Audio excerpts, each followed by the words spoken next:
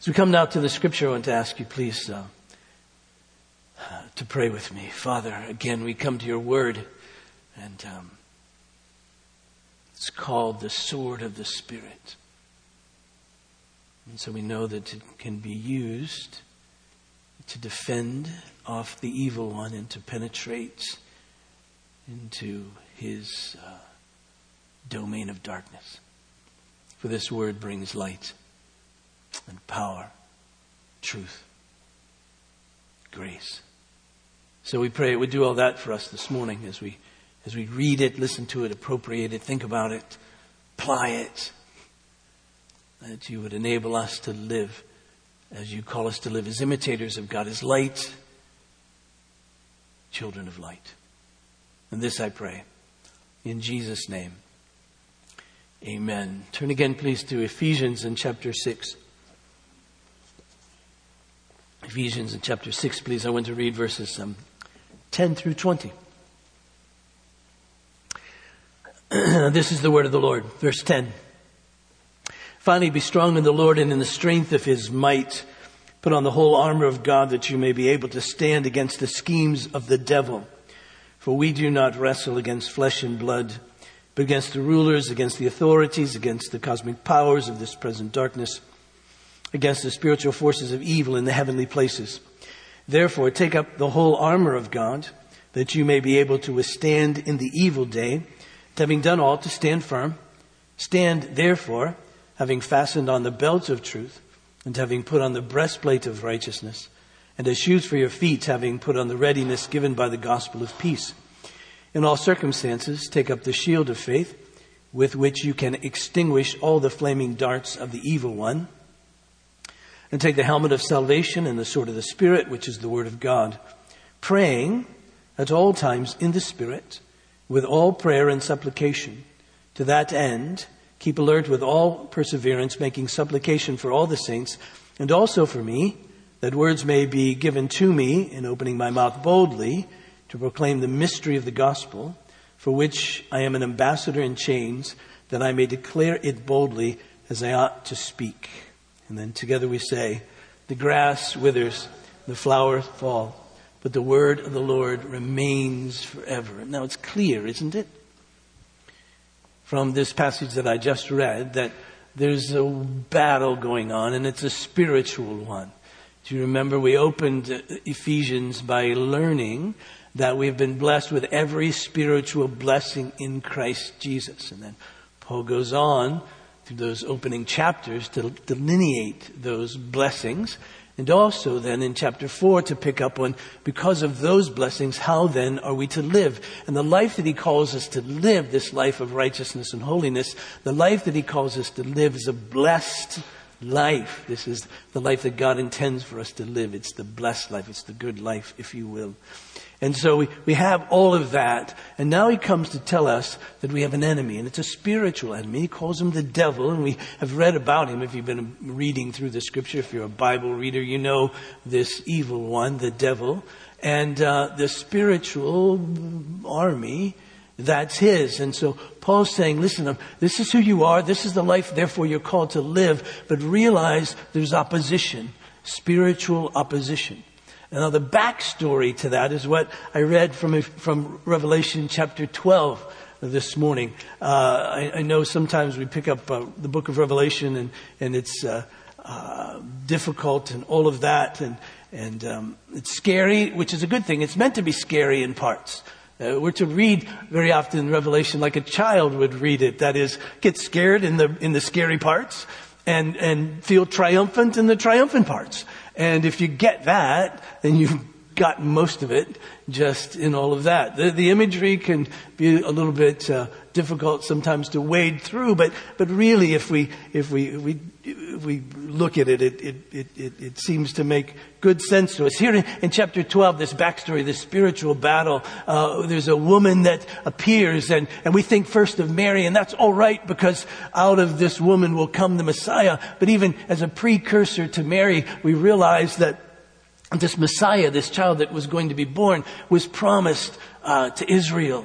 And so we see this out of Israel, out of the people, out of the seed of Abraham will come this woman, and so come this child. And so we see that crowned with the 12 stars, perhaps the 12 tribes, even 12 apostles, as we think the New Testament people of God. But she was pregnant, crying out in birth pains and the agony of giving birth. So we get that picture.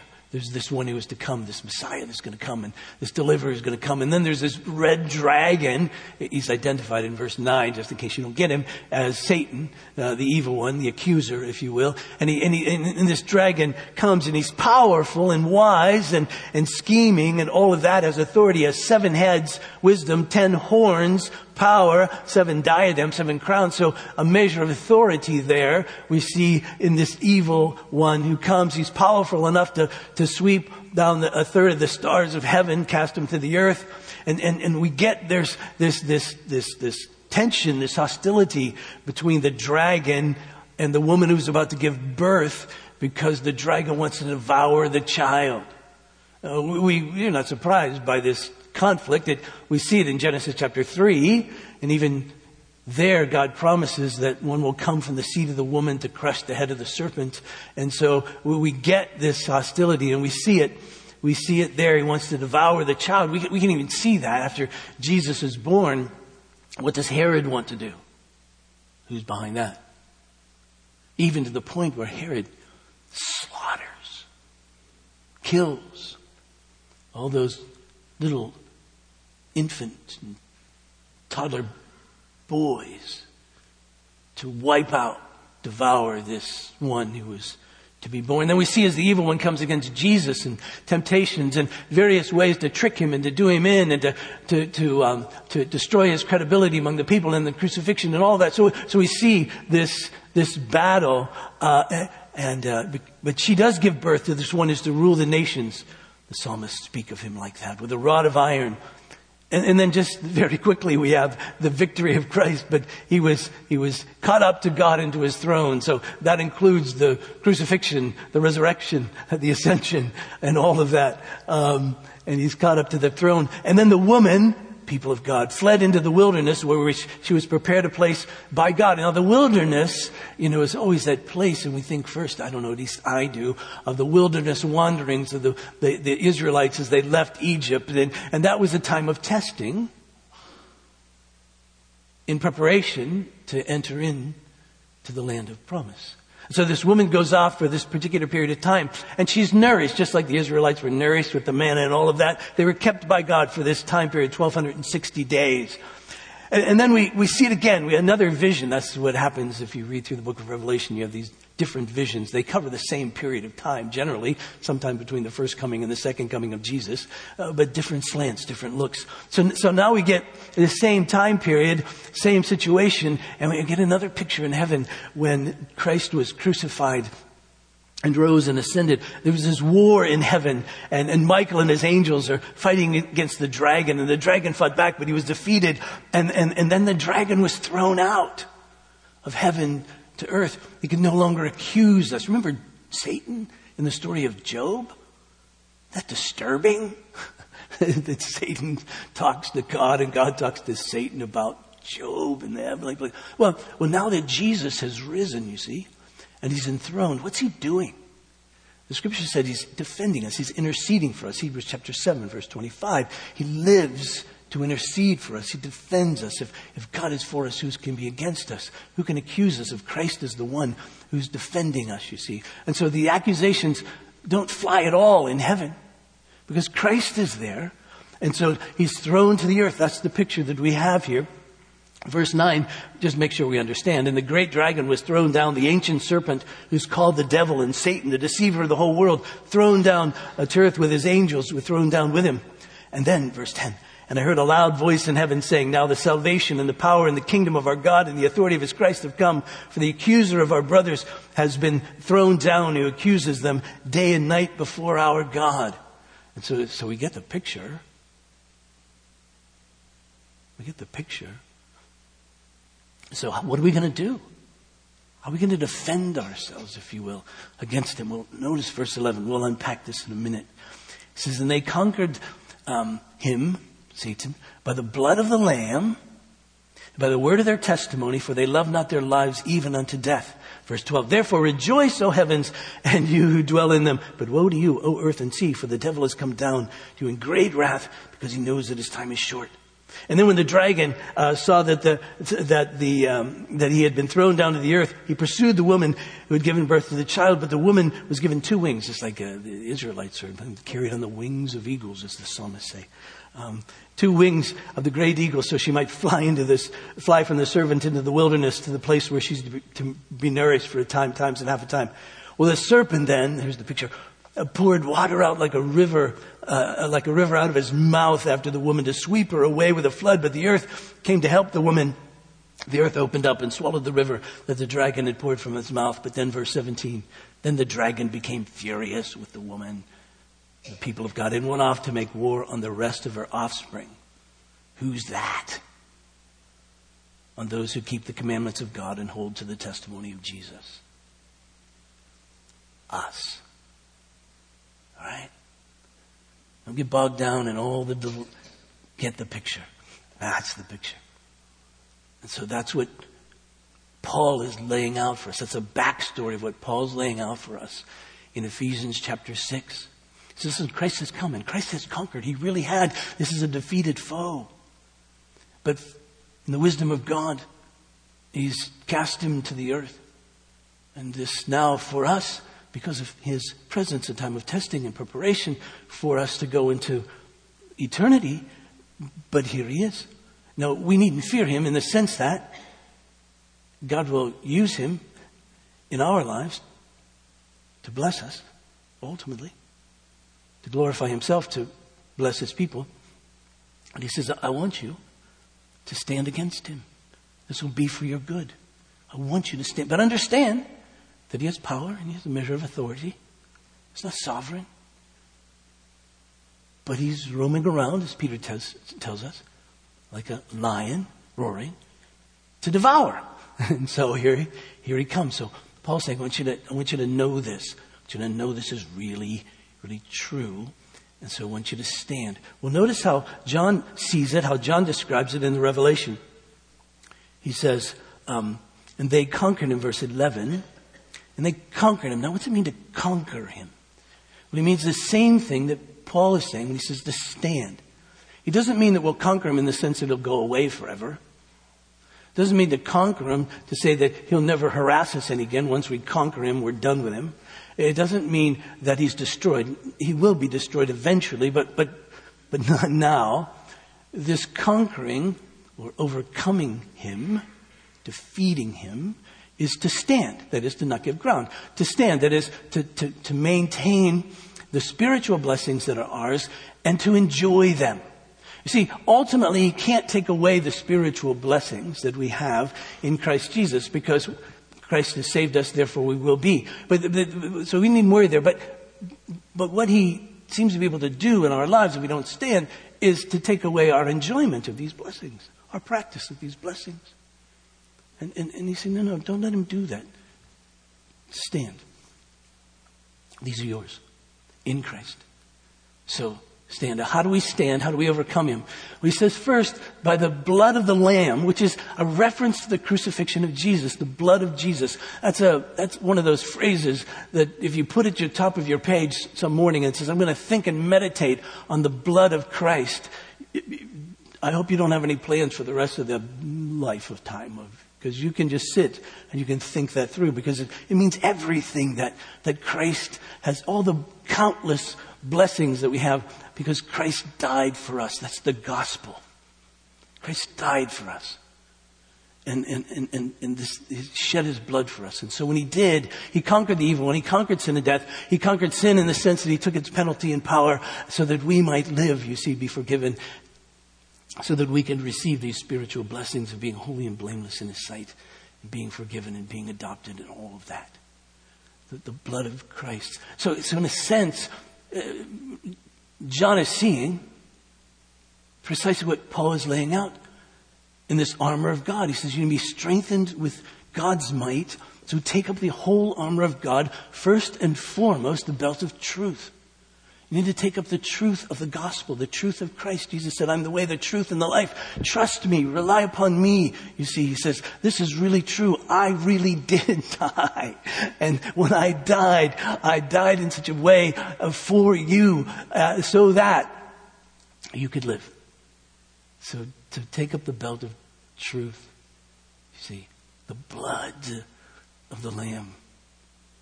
And that truth, you see, is to work in you, to transform your life so you can be imitators of God. So you can live out the life that he calls you to. So be safe. Safe from this evil one. Think of the breastplate of righteousness, right? If we're going to stand in the presence of God, we must be righteous. Well, how can that be? Only if Christ's perfection, his righteousness is given to us, counted to us, credited to us. We're clothed in it. And so that's why that question from the Heidelberg Catechism, that centuries old catechism, how are we made right with God? Well, it's because of Christ and his righteousness. As if I'd never sinned. As if I'd always obeyed. You think about that. You think about that. And so that's our righteousness. And not only that, but this righteousness that we're clothed with works in us so that we can live this life out.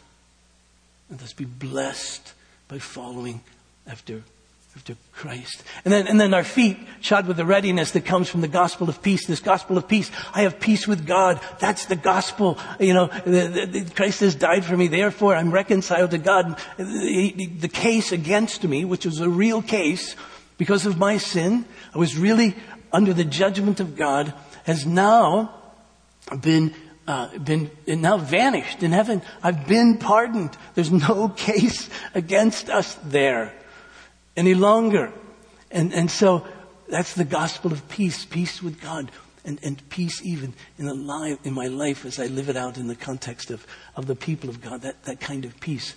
And so he says, take up the blood of the Lamb and all that means. But not only that, he says, they defeated him by the word of their testimony. First, this word, this testimony, this witness. So the question for you, what is that? What's your testimony? What's the word of your testimony? Of what are you a witness concerning Christ? Is this really true for you? Do you really believe this? Is your testimony, is your witness that Christ really has died, and not only just died, but died for you, that you really know that? You remember it was Martin Luther, I think, who said that Christianity is a religion of personal pronouns. You know, we can talk about it in all its generalities, but really boils down to, but must come to me. Do I really, is that my testimony? Is that what I stand on? Is that my witness? The word, he says, of their testimony. Ah, yes. The gospel. The readiness that comes from the gospel of peace. Am I willing, as one of our dear friends often said, to preach the gospel to ourselves every day? Is that my testimony? Do I hear that gospel and I go, yeah, that's true? And then am I ready to stand up for that? Am I ready to share it with others? Am I ready to share this truth with others? And you see, that's what really ultimately then defeats the evil one, not only in our own lives, but in the lives of others, because Satan hates the gospel. Because he knows that it is indeed the power of God unto salvation to all who believe. And so as this gospel goes out, we're penetrating the darkness with it, you see. Sometimes people say all these pieces of armor except for the sword of the Spirit are defensive. No. We stand. But you know, as we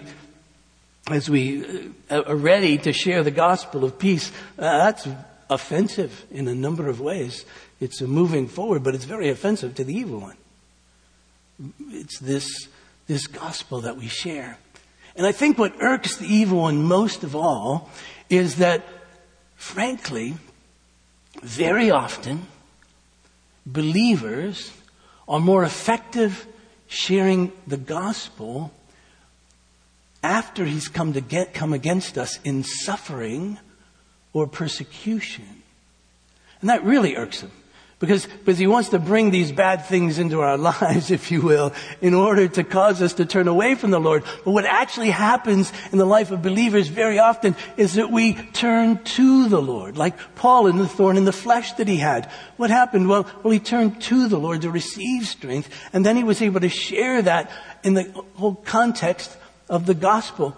What was the old line of, was it Tertullian, the early church father, that the blood of the martyrs is the seed of the church. Right? What happened in the book of Acts as you read through it? When persecution came, what did the people do? Well, they scattered. And what did they do after they scattered? Well, they told people why they scattered. And they told people about Jesus. You see this testimony of their word. And even Peter writes to us like this in 1 Peter in chapter 3, verse 13. He says, "Now, who is there to harm you if you're zealous for what's good? But even if you should suffer for righteousness' sake, you'll be blessed. Have no fear of them. Don't be troubled. But in your hearts, honor Christ the Lord as holy, always being prepared to make a defense to anyone who asks you for a reason for the hope that's in you." He's saying, listen, even if you're suffering for doing what is right, when people ask you, how can you have any hope at this moment in time? Because they're going to look at you and they're going to think your situation is hopeless. And yet they're going to look at your life and they're going to say, but you seem hopeful. What happens next? Well, you tell them about Christ. And the evil one goes, rats. I thought I had him. I thought I had her. But I guess I didn't. Look at this. It's spreading. I've been foiled again, you see. And what's fascinating is that when we share this gospel of peace, you see, we share it in a particular way. We share it in a way that's consistent with the gospel of peace. By that I mean, the gospel of peace, this gospel is worked in us in such a way that when we share it not only with our lips, but as the old prayer book puts it, but also with our lives. Notice how Peter puts it here. He says, but in your hearts, honor Christ the Lord as holy, always being prepared to make a defense to anyone who asks you for a reason for the hope that is in you. Yet do it with gentleness and respect, having a good conscience so that when you're slandered, those who revile your good behavior in Christ may be put to shame, you see. He's saying, listen, you should live your life in such a way that's consistent with this gospel of peace. Right? Paul writes about a similar thing when he writes to his son in the faith, Timothy, about sharing his faith as well to those who are against him. In verse 24 of 2 Timothy chapter 2, verse 24, verse 23, have nothing to do with foolish, ignorant controversies. You know that they will breed quarrels. So verse 24, the Lord's servant must not be quarrelsome, but kind to everyone, able to teach, patiently enduring evil, correcting his opponents with gentleness. God may perhaps grant them repentance leading to a knowledge of the truth, and they may come to their senses and escape from the snare of the devil after being captured by him to do his will. He says we must, when we share this gospel, we must do it in a way that's consistent with the gospel. In other words, you can't share the gospel of peace unless you're a person of peace. How can you share a gospel of forgiveness if you're not a forgiving person? How can you share a gospel of mercy if you're not a merciful person, right? How can you share a gospel of welcoming sinners if you're not a welcoming person? How can you share a gospel of truth if you're not a truthful person? How can you share a gospel of kindness? It's the kindness of God we read so often. How can we share a gospel of kindness if we're not kind people? And so, you see, this gospel of peace not only brings us peace with God and others, but it works in us in such a way that transforms our lives so that when we share it, we defeat the enemy on various fronts. On various fronts. He can't come against us. And yet, we're able to preach the gospel. And as people believe, he's thwarted. So this testimony, you see, is important for us, this word of their testimony. So we can go back to Paul again in Ephesians 6 and realize that what he's saying with his testimony is about the gospel, but it's also the shield of faith, the helmet of salvation, the sword of the Spirit. Verse 16, in all circumstances, meaning in addition to all of these, or with all of these, you also need the shield of faith. We also must believe. We also must believe this truth. It's an active belief, trusting in the Lord.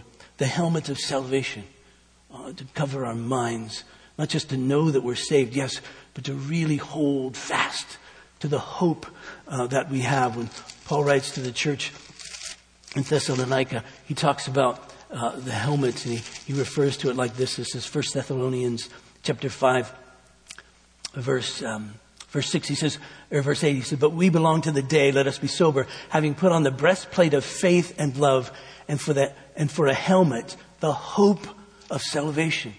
No matter what happens to us, we know what's to come.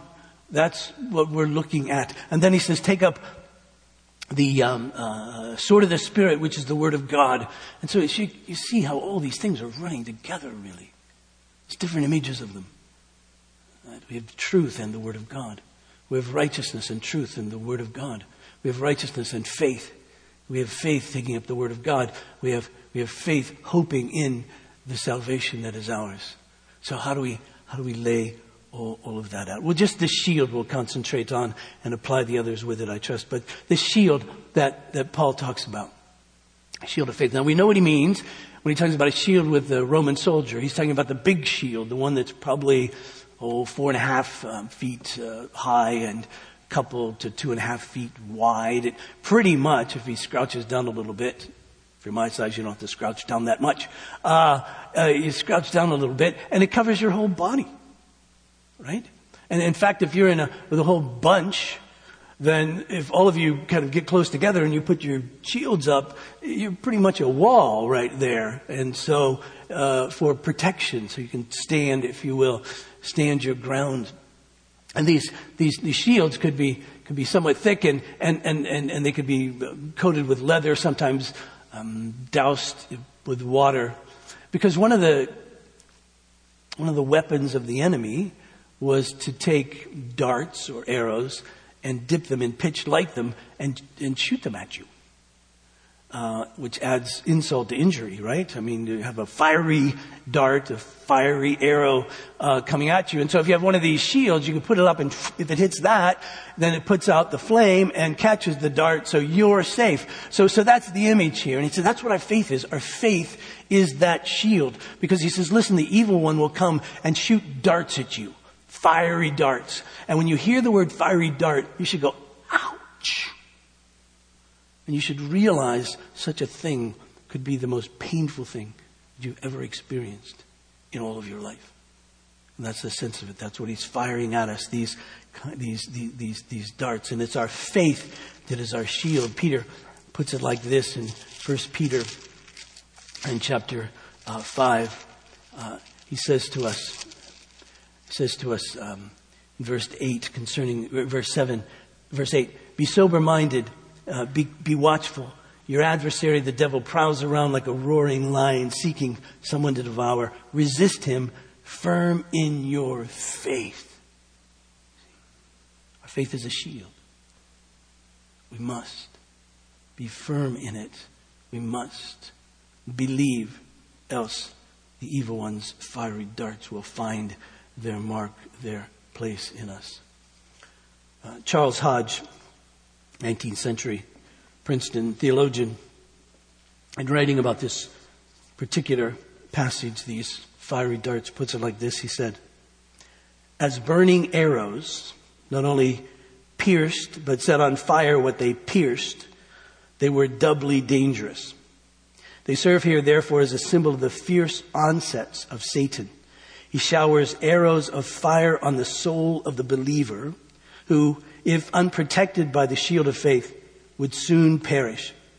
It's a common experience of the people of God that at times horrible thoughts.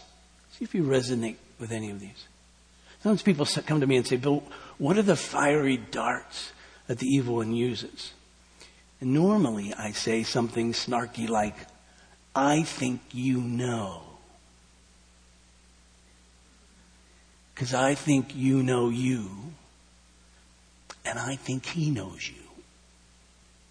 And so I think if you spend a little while thinking about it, you'll know the fiery darts that he shoots at you.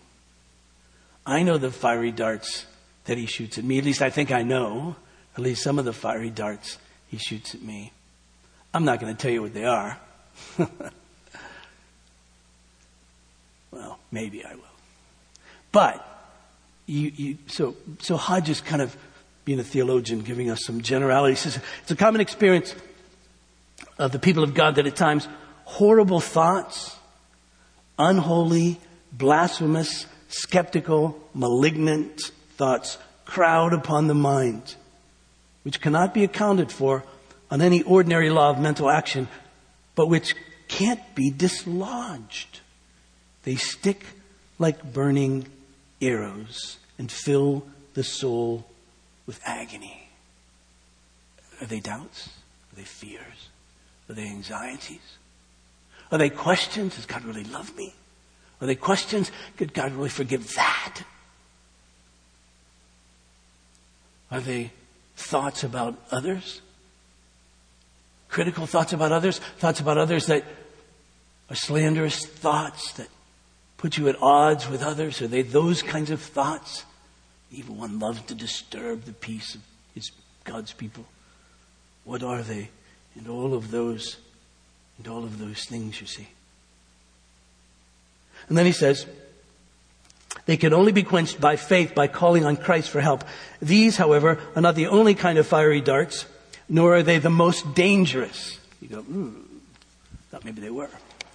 He says, there are others which enkindle passion, unholy passion, inflame ambition, unholy ambition, excite greed for gain, excite pride in us, discontent, vanity, and here's an expression that has always struck with me, producing a flame which our deceitful heart is not so prompt to extinguish. Those are the real fiery darts, aren't they? Those are the ones that come to us, and we like them. They're unholy, but we like them. Whether they're slanderous thoughts about others that make us feel better, whether they're thoughts of greed and materialism which rationalize our views, whether they're lustful thoughts, whether they're thoughts that pardon our sin without us having to repent of our sin. You see? You know what they are. I trust in your own life as they come. And he says, we don't like to extinguish those. We like to play with those. We like to think those thoughts are true. So those are the dangerous ones.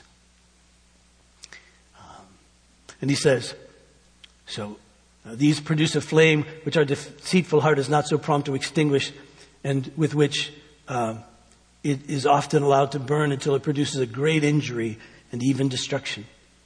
And these most dangerous weapons of the evil one, against them is only the protection of faith. See?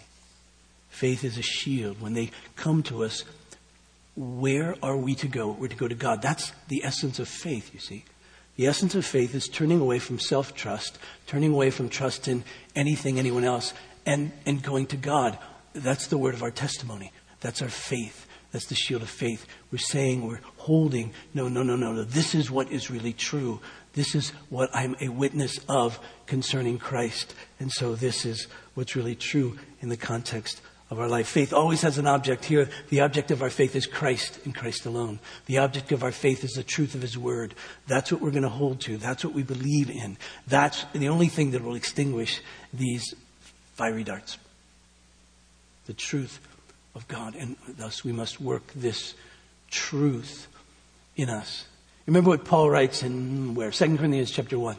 He says that all the promises of God are yes and amen in Christ. What does he mean by that? He says, because of Christ Everything that God has promised us is really true. Well, how do you know that? Well, you know that by faith. You trust Christ.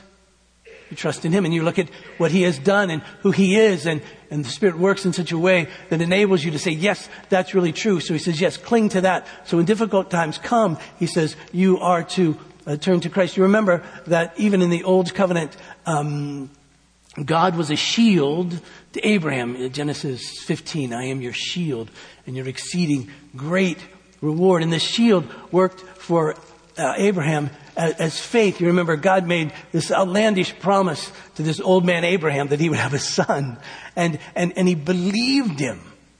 And so you get the sense that when any doubts came, he continued to believe. Romans chapter 4, verse 18, concerning these promises, it said, in hope Abraham believed against hope. What a wonderful expression. In hope. He believed against hope. You know what he's meaning in that little expression, that idiom. In hope he believed against hope that he should become the father of many nations, as he had been told, so shall your offspring be. He didn't weaken in faith when he considered his own body, which was as good as dead since he was about 100 years old, or when he considered the barrenness of Sarah's womb. No unbelief made him waver concerning the promise of God, but he grew strong in faith and he gave glory to God, fully convinced that God was able to do what He had promised. That's it, you see. You must be fully convinced that God is able to do what He's promised. How do we become fully convinced that God is able to do what He's promised? By meditating on His Word. By putting on the belt of truth. By putting on the breastplate of righteousness. By shodding our feet with the readiness that comes with the gospel of peace. By understanding the hope of our salvation, by taking up the Word of God, the sword of the Spirit. All of these things that builds up our faith. And then as James says, we need to apply them, not just be hearers of the Word, but doers of the Word. That is, this Word needs to make its way through us in our character, form in us the very character of Christ, that we would be compassionate as He is compassionate, kind as He is kind, merciful as He is merciful, forgiving as He is forgiving, loving as He is loving, just as He is just. See, all of those things, truthful as He is truthful. All those things of Christ to work in us, you see. And to grab a hold and to trust really in Him. Just very quickly, we see how this works out in the lives of psalmists in Psalm number 3. This might give you some handles for your own life. In Psalm number 3, David writes this, O Lord, how many are my foes? Many are rising against me. Many are saying of my soul, there is no salvation for him in God. That's one of the big fiery darts of the evil one. He breaks that down into a lot of different categories at times, but that's sort of the overriding one that he shoots at us, and he tells us as believers in Jesus, no, there's no salvation for you. Look at your life, right? How does David deal with that? Verse 3, but you, O Lord, are a shield about me, my glory and the lifter of my head. So I cried aloud to the Lord, and He answered me from His holy hill. He says, so I went to the Lord. That's where I went. I went to the Lord. I didn't go into myself and say, well, I guess not. Look at me. No. I went to the Lord. And when I went to the Lord, I knew the truth. I knew His righteousness. I knew peace from Him.